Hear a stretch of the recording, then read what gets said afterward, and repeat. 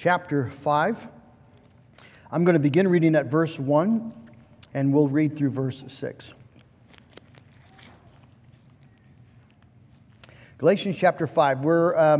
Last week we looked at the first 5 verses. This morning I really want to just take our time to look at verse 6.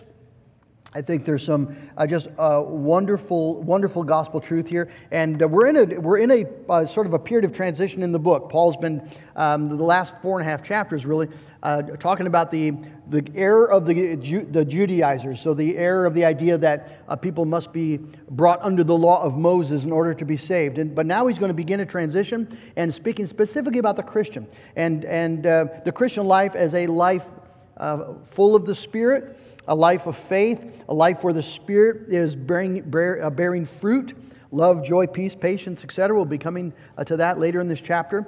And so we're in this transition. There's a link here, just a dynamic that I don't want us to miss in verse 6, and we'll be focusing on that. Let's pick it up, verse 1 of chapter 5. For freedom Christ has set us free. Stand firm, therefore, and do not submit again to a yoke of slavery. Look, I, Paul, say to you that if you accept circumcision, Christ will be of no advantage to you. I testify again to every man who accepts circumcision that he is obligated to keep the whole law. You are severed from Christ, you who would be justified by the law. You have fallen away from grace. For through the Spirit, by faith, we ourselves eagerly wait for the hope of righteousness. For in Christ Jesus, neither circumcision nor uncircumcision counts for anything, but only faith working through love. Let's bow and ask the Lord's blessing. Our God in heaven, thank you that you, by your Spirit, have given us this word, and that the same Spirit has been given that we might understand it.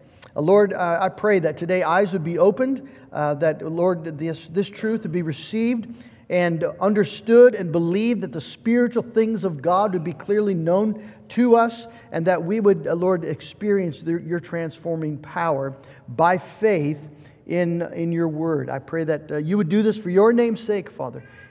We pray in Jesus' name. Amen. Well, I don't know about you. I think I know, but I won't assume. But I love online shopping. It's very convenient. Amazon's become somewhat like a personal friend. They're so helpful. They suggest things. They have decent prices. I had a cousin of mine who said that if Amazon doesn't hear from his wife after 3 days, they send her a get well card. Amazon just works. But what if it wasn't reliable? What if the reviews that you read and sort of rely on to make your purchasing decisions, what if those reviews were actually just manufactured? They were fake. What if the actual products themselves were fake? And when I say what if, of course, if you're paying attention, you realize it's not a what if, it's actually the truth.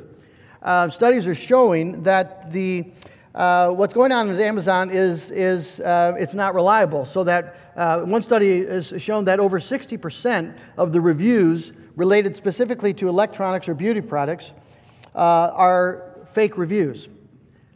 People are paid to just write those things. Probably have never purchased the product at all. 60%. The products themselves are increasingly counterfeit. So the name brand products that you buy, there's no guarantee that those are name brand products at all. And Amazon is experiencing lawsuits as companies are beginning to press this counterfeit illegal activity. Joanne and I experienced this ourselves. Joanne bought some canning lids this past fall to do canning, and when we were in the process of making the applesauce, some of the lids were just failing. And as we looked more closely, we noticed that the lids that she had ordered from Amazon were not actually ball lids at all. They came in ball boxes, but they were counterfeits. They were fake. And that's what's happening. Okay? Now, counterfeit products are annoying, or they could even be dangerous. But here in the book of Galatians, Paul is addressing something far more serious. He's addressing fake religion. And fake religion can kill you and will kill you, and it will kill you eternally.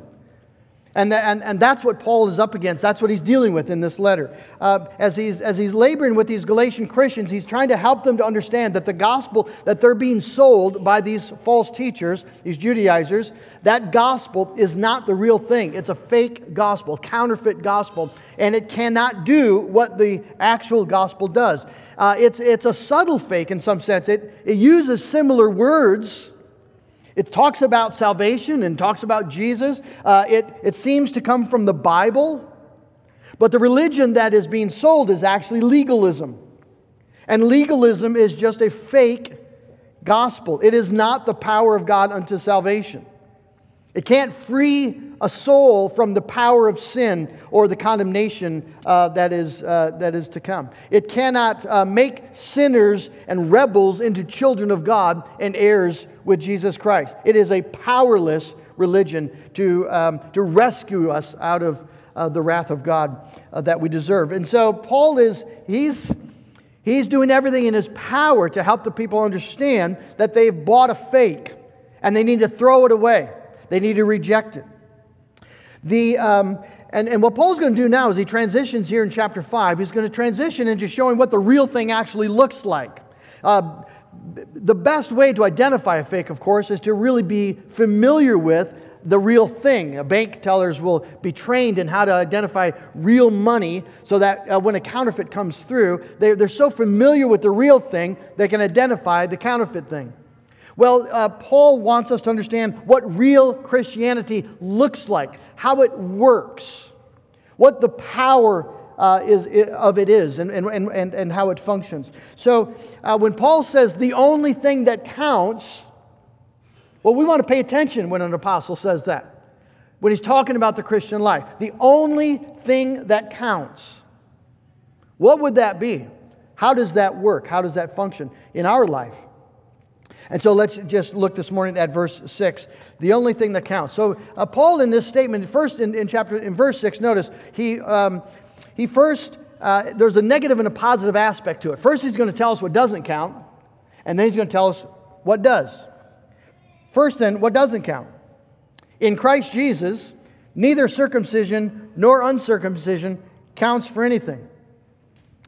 Paul has just been talking in verse 5, if you remember, Paul's been talking about how we ourselves, Christians, true Christians, through the Spirit, by faith, eagerly wait for the hope of righteousness. We're through the Spirit at work and by faith, hanging on to the gospel, we eagerly anticipate what is yet to come. We look forward to receiving our crown of righteousness. And Paul says, in Jesus, in Christ Jesus, well, circumcision or uncircumcision count for nothing at all towards a hope of righteousness. Now, and circumcision, of course, stands for the Mosaic Law. So the false teachers are in Galatia are saying exactly the opposite. They're saying that circumcision counts for everything. If you're not circumcised, you're not in. There's no hope of righteousness for you.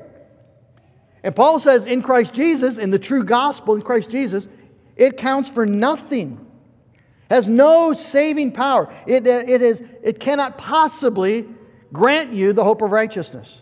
And in order to show the absolute futility of circumcision, he says it's just like uncircumcision. Now, if you're a Jew, and circumcision is everything, and uncircumcision is nothing but condemnation and loss, for Paul to say circumcision and uncircumcision are exactly the same thing. In Christ Jesus, it makes no difference. If you're a Jew, if you're a Gentile, if you are a faithful adherent to the law of Moses and you are the most perverse pagan in the temple of Diana, it does not matter. It doesn't make an iota of difference. You're lost. You're without Christ. So Paul just wants to level the ground, level the playing field like the gospel does. You see, the gospel it levels the field. We want to, in our world, people want to make distinctions, and we want to make even religious distinctions, moral distinctions. And Paul just says, in Jesus Christ, all those distinctions disappear. All have sinned and fall short of the glory of God, and all are justified freely in Jesus by grace through faith. Everyone's lost the same way. Everyone who gets saved the same way. So he's in this first part, he's just wiping out anything that would raise itself as a grounds for merit before God or as grounds for hope of righteousness. There is no ground apart from Jesus Christ. He is the way and the truth and the life, and no one comes to the Father but by Him. There is no other name, none, given under heaven whereby we must be saved. That's the gospel. Well, what does count then? Paul tells us only faith working through love. We can paraphrase Paul, right? The only thing that counts is faith working through love. Now that's a big statement, and we want to understand what it means. What does Paul have in mind? He can't mean that faith working through love is the meritorious ground for our salvation, right? He's not saying if you just believe enough and are nice enough, you get saved. Your faith and love do not become the meritorious basis upon which God says, yeah, I think you've met the standard, you're saved, you're in. So he can't be saying that. That would be contrary to everything he's already said in the letter. That'd be salvation by human effort. And Paul's made very clear, no one's going to be saved by human effort. But faith working through love counts then. What it does mean, it counts in that it is the essential mark of real salvation or real Christianity, or real faith, a real believer. It is the definitive evidence of a work of the Holy Spirit of God in a person's life. Those who are in Christ Jesus will bear this mark. Do you want to know how you can tell if canning lids are really ball canning lids? It's not that hard. They have ball stamped right on them. So just because it comes in the ball box doesn't mean it's a ball lid. It's got to have the mark stamped on it. Well, the same for a Christian. In the same way, you see, faith working through love is the definitive mark of a real Christian. Just because they come in Christian clothing, just because they speak Christian jargon and do Christian sorts of things, doesn't mean they're a Christian. That's just the box. Do they have this stamped on their life? Faith working through love. That's the defining mark, characteristic of an actual child of God. Well, let's dig into that a little bit. Why? Let's just talk about faith here first. And first, I just want to point out the role of faith, and then I'll talk about the nature of saving faith. The role of faith. So, why is faith a defining mark of a Christian? Well, theologians speak of faith as the instrument of salvation. It's the way that we lay hold of Jesus. Boys and girls, when you sit down at the supper table and your mom has prepared a delicious meal, it's your very favorite, what do you pay more attention to? Do you pay more attention to the food, or are you really kind of just fixated on the fork by your plate? Well, of course you're fixated on the food. That's why you came to the table. That's what you need to sustain you. That's what you're looking forward to eating. The fork is just the instrument that helps you access the delicious meal that she's prepared.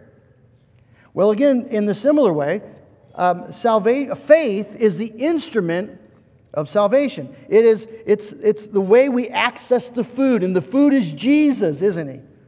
Right? He's the spiritual nourishment, and the Spirit gives us that faith, which is the means whereby we lay hold of Jesus. We believe everything we've been told about Him and all that He's promised to us. And faith, then, you see, is the thing that counts, because it is precisely our abandoning of all trust in ourselves. It is exactly casting all of our hope upon Jesus. Clinging to Jesus. That's what faith does. It holds to Christ. All that He's done, all that He's accomplished, and all that He promises. And so when Paul talks about faith being the only thing that counts, well, because faith is the only thing that holds on to Jesus. It's our only hope is Him. Now, the nature of saving faith, we've got to be clear, because there are subtle varieties, you could say, or counterfeits to saving faith. Let's talk about like historic faith, right? That's a subtle, it looks like maybe saving faith. The person says he believes in Jesus. Historic faith is just you believe that Jesus lived and died, and you believe he rose from the dead. You believe what the Bible says about Jesus is true. That's historic faith. It doesn't really matter to you. It hasn't really changed you. You just accept it as true. There's all kinds of people in churches who think they're Christians because they have historic faith. And again, I just point out over and over, the devil has historic faith. He believes everything the Bible says about Jesus. He believes in the historic Christ. But that faith, you see, it doesn't count for anything. That faith will not give you the hope of righteousness. You could talk about maybe what we could call doctrinal faith. That's a person who assents to all the doctrines and dogmas of the Christian faith. Everything you read in the Westminster Confession. A person will say, yeah, I agree with all of that. But see, a purely doctrinal, dogmatic faith counts for nothing. It's not going to save you. It doesn't bring you the hope of righteousness. Jesus brings us the hope of righteousness. And we lay hold of Him by true, Spirit-wrought, saving faith. And the identifying characteristic of that saving faith in Christ is that it works through love. This is what Paul was pursuing in his gospel ministry. He wants people to have this kind of faith. In 1 Timothy chapter 1, verse 5, he says, the aim of our charge is love. The aim of our charge is love. That's what he's after in the lives of people. Love, he says, that issues from a pure heart and a good conscience and a sincere faith.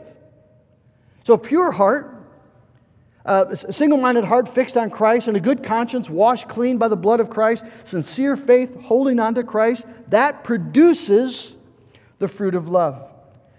And so that sort of faith is what Paul's talking about here in Galatians. It produces the fruit of love inevitably and necessarily. Inevitably, in the sense, if you put a seed, corn seed in the ground, well, what are you going to get up? Right? A little time, a little water, a little sunshine, heat, you're going to get a corn plant. That's how it works.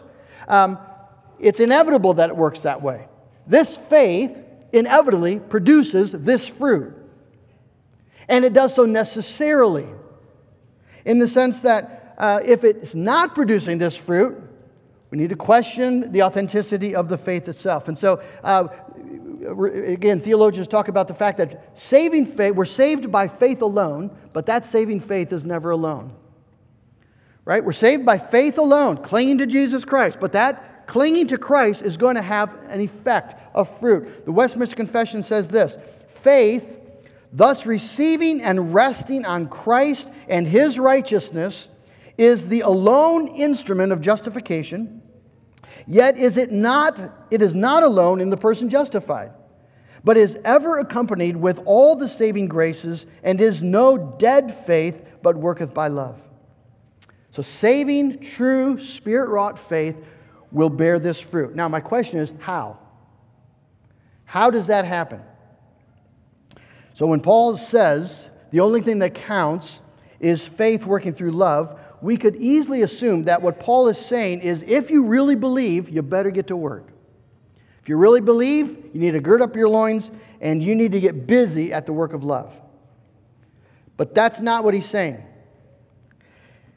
Notice, Paul isn't telling us what to do. He's telling us what real faith does. He's telling us what real faith does. And it's important that we, again, ask the question, well, how does that work? How does faith, sincere faith, produce the fruit of love? John Piper makes a point in his book, Future Grace. He's got a whole chapter on this. That, we acknowledge that we're saved by faith alone, but saving faith is never alone. But he says, almost no one talks about, well, yeah, but how does that work? How does the one thing, faith, produce the other thing, love? Well, if we look at the Greek word here for working, the only thing that counts is faith working. The Greek word is energeo, which is what we get the word energy from. There's an energy in true faith that produces the fruit of love. Boys and girls, you walk into a room and you hit the light switch and the light goes on. Why? How does that work? Well, you've just completed a circuit, an electrical circuit, and there's electricity in those wires. And when that electricity hits the filament of the bulb or the LED light, however that works, I have no idea. But the energy makes it happen. Okay? Inevitably makes it happen. Well, in the same way, there's an energy that accompanies saving faith that makes love happen. How? Let's just press down. See, I want to know how, because the greatest failure in my life is the failure to love. And I think the same is true for you. We do not love God as we should. We do not love our spouse as we should, our family as we should, our parents as we should. We don't love our friends as we should. We don't love our co-workers and our community as we should. We don't love the Church of Jesus Christ as we should.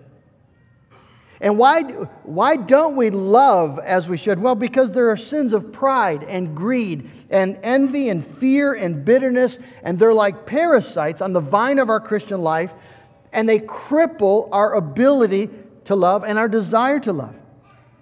But if the Spirit of Christ is within you, you're not content with that.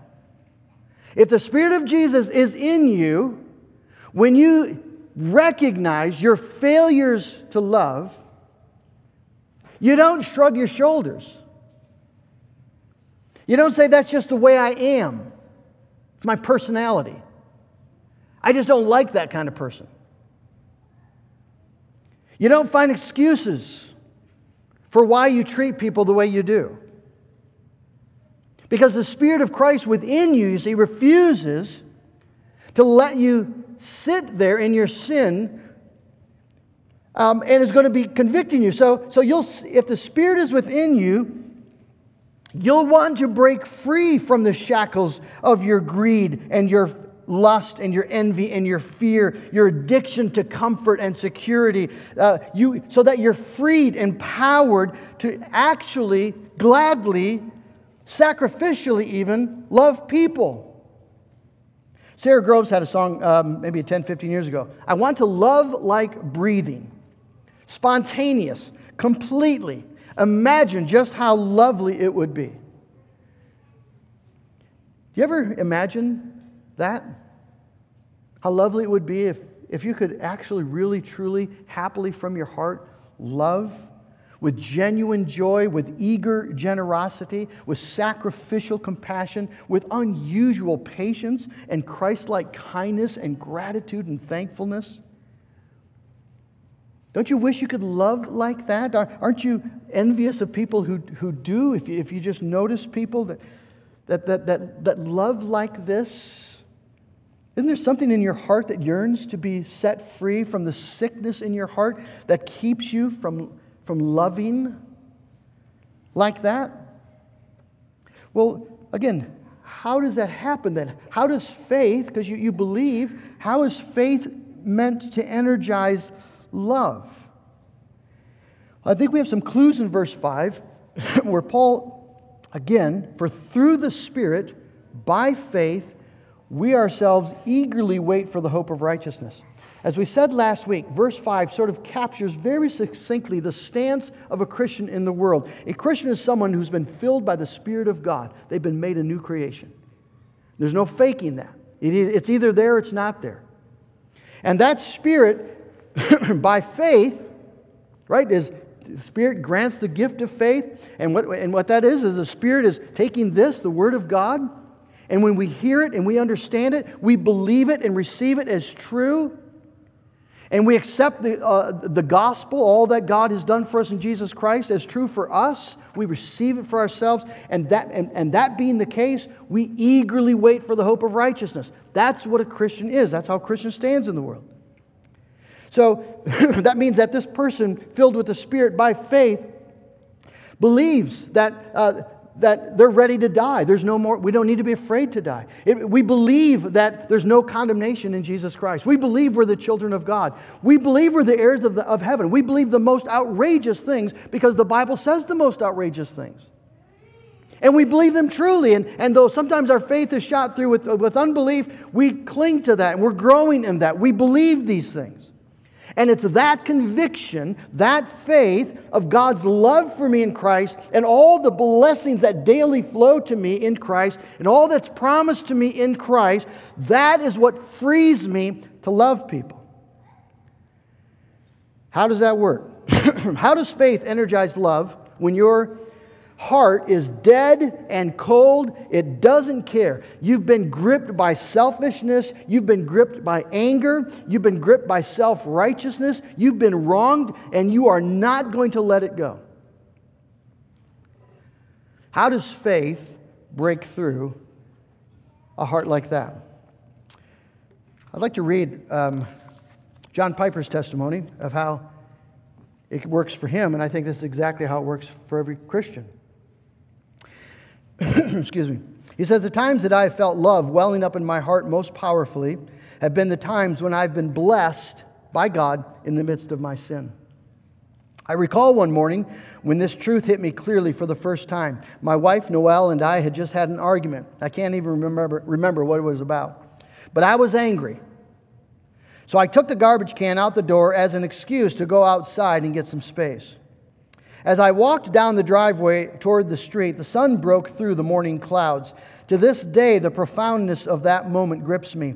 Here I was, huffing and puffing with my hurt feelings and desires for vindication and anger at my most valuable treasure on earth, and God, who had every right to strike me dead for my sin, opened the window of heaven and covered me with pleasure.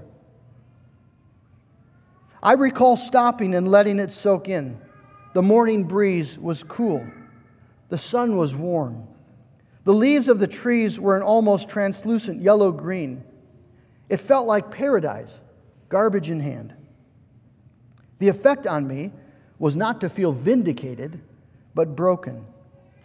I thought, God has 1,000 times more reason to frown on me than I have to frown on my wife, and yet here I am being lavished with delights in the very moment of my sin.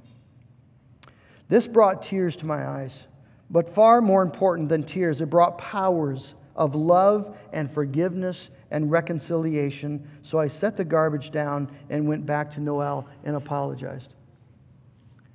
Do you realize that it takes the power of heaven to make a man set down the garbage pail and go back into the house and apologize to his wife? And if the power of heaven doesn't intervene, you simply won't get there. And no matter what comes out of your mouth, your heart will be just as gripped with self-righteousness and bitterness and anger and desire for vindication. You'll go back on the house just as gripped by those things as when you walked out. There is one thing and one thing alone that can actually break the grip of sin in your life, and it is the love of God being poured out to you in the middle of it. See, this is what God does. God has ordained that the conscious cause of love be the experience of God's love for us in Jesus. Past, present, future, received and tasted by faith in the gospel. That's what God does by the Holy Spirit. That's what God does through real faith. The Spirit opens our blind eyes so we see ourselves in truth. And instead of this person that's just been wounded, just been wronged, just is right, or just has these desires, just has these needs, we see ourselves in truth as idolatrous, perverse, proud, stubborn, angry, hateful people. And then we realize we're not in hell. And it's snowing outside. And God is good. And He's never dealt with us as our sins deserve, not once. But every day He blesses us and blesses us and blesses us every day. And how can we then, standing awash in the goodness and kindness of God, how can we possibly not be broken and humbled and beg God for forgiveness for making it all about us, and beg God for forgiveness for wounding the people that He's put in our life so we can nurture them and care for them and bless them? And then in humility, go back in the house and say, I'm sorry. That was just so unkind. It was all about me. It had nothing to do with God. And I need to have you forgive me. Friends, is that functioning in your life? Because that's the mark of a Christian. Faith working through love. That gives you a power you could never have on your own. Power to heal. I don't care how damaged your marriage is. The gospel is the power of God. It's the power of God to the healing of your marriage. And I don't care what relationship in your life that you might look at and say that I just can't love that person. No, actually, in truth, you can love that person by the power of God. Now, it's going to be the power of God, and you're going to have to pray for the Holy Spirit to be at work, to open your eyes to see the beauty of the gospel. Let me promise you this. When you stand in front of Jesus on the last day, you will not experience any bitterness. When you realize the glory of Jesus Christ and the love, the truth of the love of God for you in Jesus Christ, you're not going to go into heaven saying, yeah, but there is this person I will never forgive. It's not possible. Well, why not let that reality of that day break into our life today? It's the same gospel and the same truth. Is it easy? Of course it's not easy. It's impossible. It's impossible. Except by the power of God. Except by the Spirit through faith. And then it's absolutely possible. Not only is it possible, it's necessary. And so my question for you this morning is your faith working itself out in love? Do you believe the gospel in a way that's humbling you? In a way that's just giving you that beautiful humility that God exalts and gives grace to, we read about in James. Are you believing the gospel in a way that changes how you do your relationships? You see, if you've experienced that once, then pray for the Holy Spirit to do it again. Pray that your life will be molded by that reality, that this will become the new pattern in your life. When you sin against someone and you fail to love, that God would, by His Holy Spirit, open your eyes and you'll see the gospel again and God's love for you again, and it'll break your heart and humble your pride, and you'll go back and begin again to love. Friends, it's essential. It's the only thing that counts. Let's pray. Oh God in heaven, I thank you for the gospel that is able to transform us. And the gospel being God's love for us in the midst of our sin, in the midst of our perversion, the midst of our pride, the midst of our envy and our greed and lust and anger. And Father, we need to hear this word because we've wounded so many people in our sin. And we've wounded those closest to us the most, our spouse, our parents, our children. And there are homes, Lord, that are racked with unforgiven sin, hearts that have not been set free to love. And Jesus, I just plead that you would give us your mercy and your grace, that we do not, Lord, move forward with a desire for vindictiveness, and that we would, Lord, we would be broken. Those who've been sinned against, Lord, that we would be set free to trust in God and to be patient and long-suffering. And those of us who, when we commit the sin, that we, Lord, see it and we're broken because of it and we grieve it. And we're not worried about what the other person did and what the other person said. We're worried about who God is and what God has said and what Jesus Christ has done. And that completely changes our approach and perspective.